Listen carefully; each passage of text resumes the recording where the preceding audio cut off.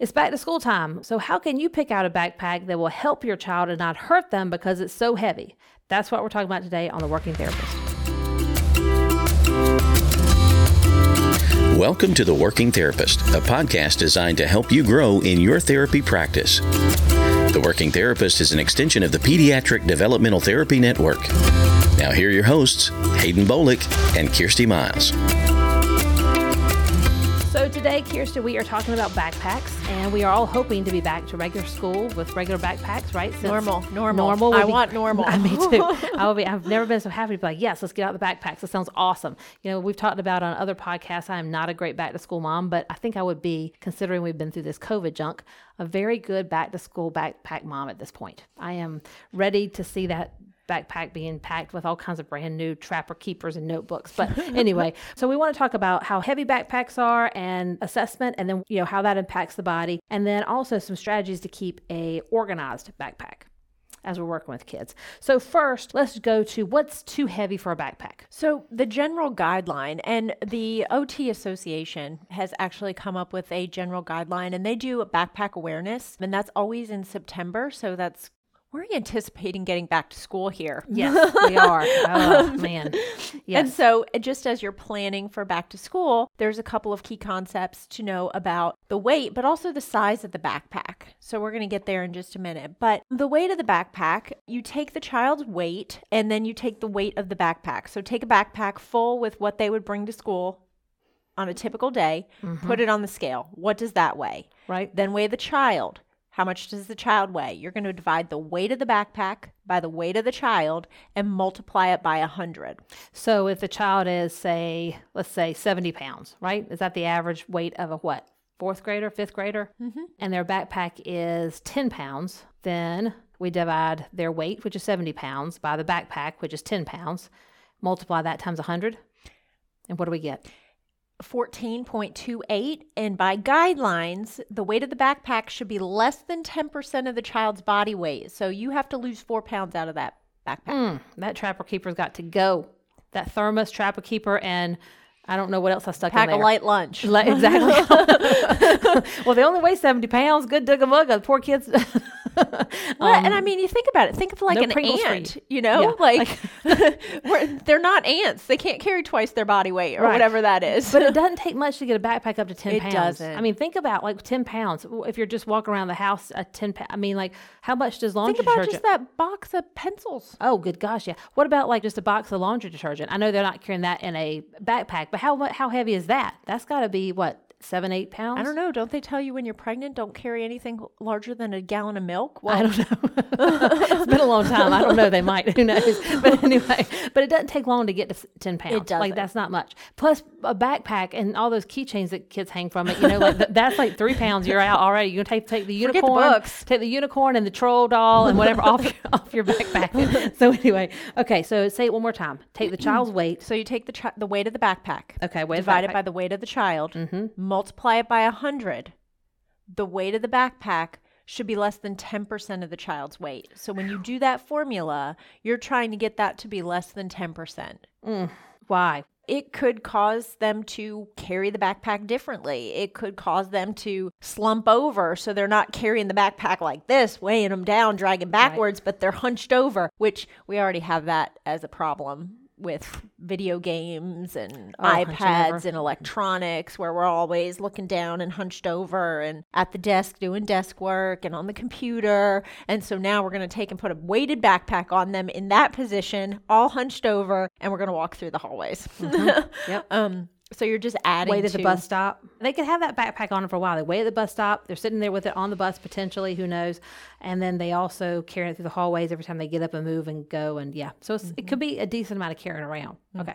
Yeah. A lot of parts of the day. And so you now have a already predisposition to a postural deformity, and now you're adding weight to it. So probably not what you want to do. No. But then also, depending on trends, are they carrying it on one shoulder? Are they carrying it really low and it's sagging down beneath their butt? And so that could all change the ergonomics too. Yes, because it's sometimes not cool to carry it on two shoulders. And most schools don't allow rolly backpacks.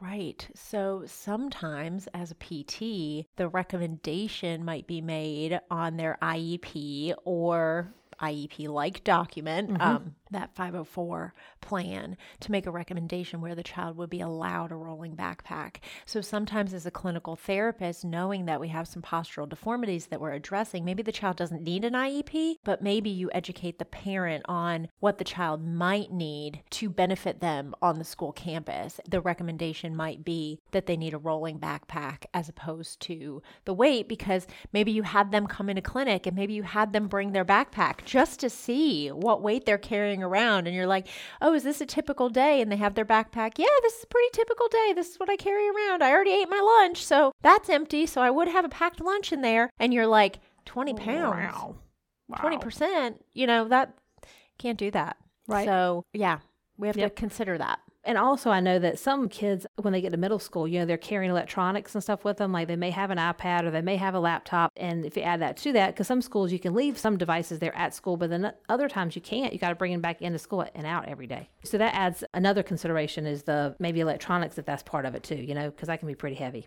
What about a water bottle? Oh my gosh, yeah, that's right. I mean, I'm carrying around a 32-ounce water bottle. That's so right. What if they have a water bottle? I mean, some of them can average like a pound or more. Oh my gosh, you're right. So then it doesn't take much. Anyway, it doesn't take much, especially so we're just for adding. tiny. Yeah. And then how many elementary age kids are that attuned to their environment anyway? Sometimes slinging that backpack off and on their shoulder, they can knock their neighbor upside their head or drop it on somebody.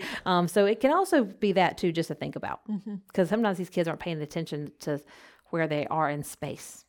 So that could be another thing. So then how should a backpack sit on your body? So I know for me, oftentimes in therapy, I learn a lot from the kids. I learn what the cool cartoons are. I learn, what shows the teenagers are watching. That's how I stay up on things. I'll tell you. Yep. So when we talk about the padded backpacks, right now a big trend is the cinch backpacks, the drawstring ones. Those have no support to them. You can only put so much in them anyway, and they're going to weigh down and cut into your shoulder. So none of the string backpacks. Ideally, you want to have padded straps so that they're not cutting down into the shoulders. But you want to adjust the height of the pack so that the bottom of the backpack is no lower than the tops of the iliac crest, which is your hip bone. So if you put your hands on your waist and you push down and you feel the top of, that's your iliac crest. Right. So if the backpack is hanging lower than that, it's too low. Right.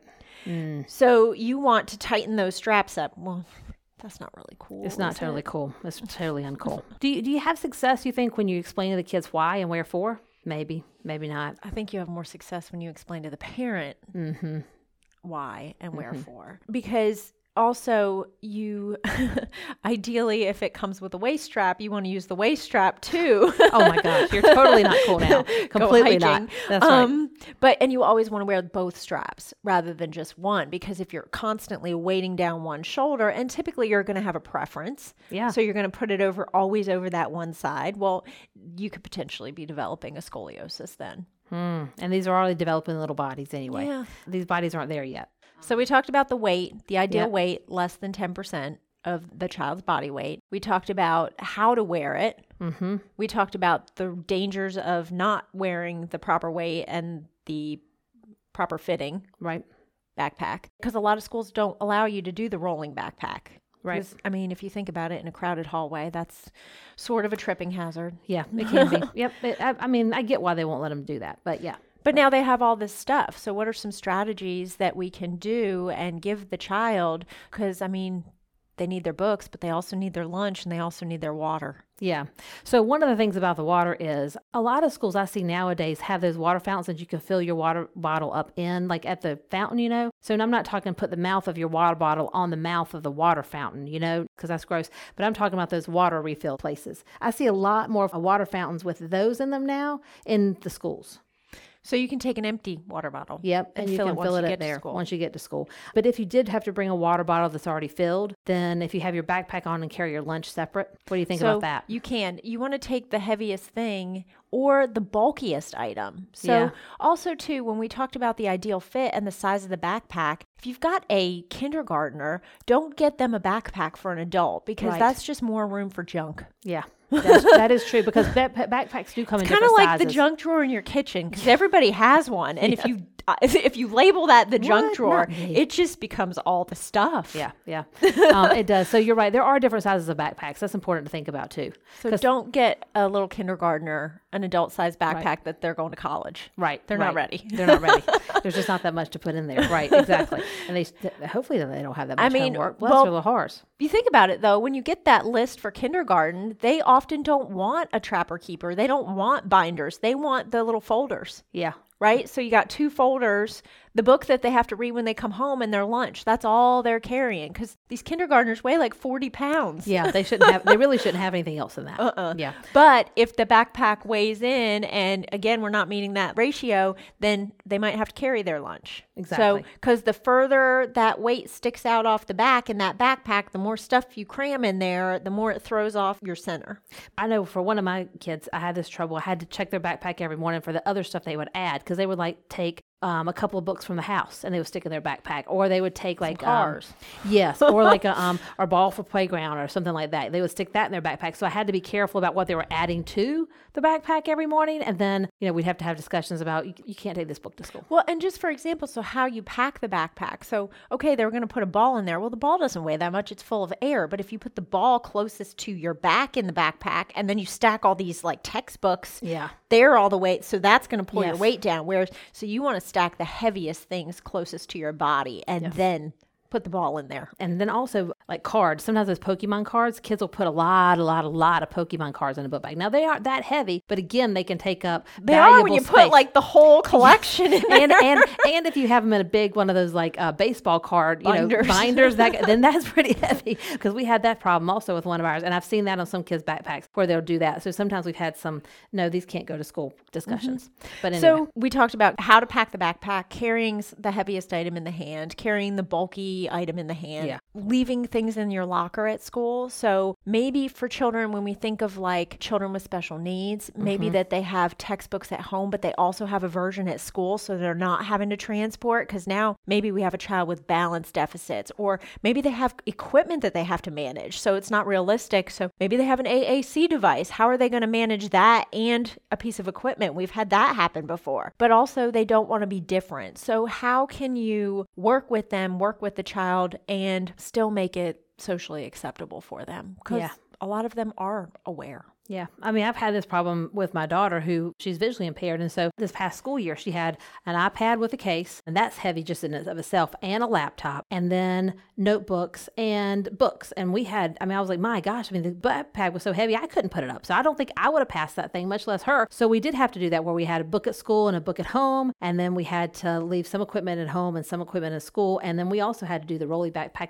on her IEP, get that she could have a rolly backpack because it's just too heavy. We couldn't do it. She didn't like it though, because she didn't want to be different. Right. So she was not happy about that rolly thing, but she eventually got okay with it because she really was hurting her back by carrying that heavy thing around. So eventually she got okay with it, but she wasn't happy about it. But anyway, that's for later in life for the counselor to figure out when she's grown up and like, this is my mom screwed me up because she didn't let me carry my backpack to school. that's for the counselor later in life to figure out. Anyway, but yeah. So, and then another thing is sometimes kids I notice bring home a lot of books for no reason. Like this probably is a whole nother podcast for another day, but where we talk about a planner and thinking about homework and schoolwork and what needs to be brought home and decision making for the kids. But I notice sometimes a lot of kids they'll take all their books and stick it in their book bag every single night, even though they don't need them all. Because most schools make kids have a planner. So check in the planner with, okay, so you don't have social studies, so leave that book at school. You don't have math, leave that book at school. You have English, put that book in your book bag. That kind of stuff. So unpacking and packing it every day. So they have to think about what goes in the backpack versus not and making some decisions during the day and before you come home at night. And so that's one thing that parents could really for sure work with kids on, going through the planner and be like, well, what do you need? What do you not need? Leave this at school or bring it in. But also going through the folders every night to take out what's supposed to come home. Because if you don't take out everything that is supposed to be at home, add that up Monday through Friday or over a couple of weeks papers. And you're like, why are you carrying all this stuff? And that's some added weight right there that can be removed. All the papers, all the randomness papers, which also adds the confusion, which then complicates, I'll just bring every book home because you're just like, just pile it all in there. Well, and that again goes to a whole nother topic of organization and the messy child and the uncoordinated child, because typically if you look at their backpack, it's a messy and disorganized. It's just messy. And that is another podcast. But thinking about what's in there, what needs to be in there, what doesn't need to be in there. So another thing to think about in addition to like just some organization like that we're going to talk about maybe in another podcast with the planners is time management. So a lot of times kids carry everything in their backpack during the course of the day because they have trouble with time management. Either one, they can't get to their locker and back. Like in a high school situation, you may not have time in between classes to get to your locker before the next class. So you take all of your books. Or you have difficulty with time management. Maybe you're not using your time well, you're wasting some time, or you're not able to really plan out your time that well. And I have noticed in a couple of kids, even with telling time, they don't realize how much 5 minutes is or 10 minutes is, or they have some trouble with telling time, so they don't know how much time they've got. So they're kind of guessing. So I've seen all three of those scenarios happen like in speech therapy, where I start to address that maybe like some executive language functioning, but it also can affect their backpack and how much they're carrying.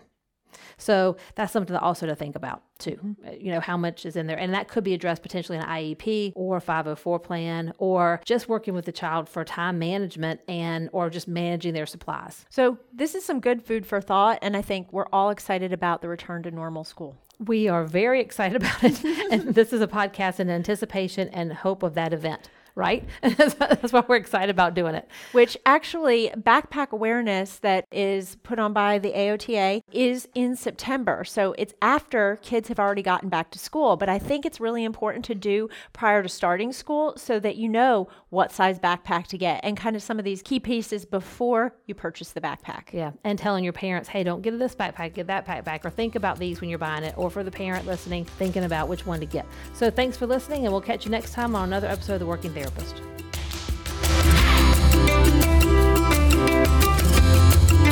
Thanks for joining us for today's edition of The Working Therapist, an extension of the Pediatric Developmental Therapy Network. For more information or to contact us, visit us online at www.pediatricdt.com. That's pediatricdt.com.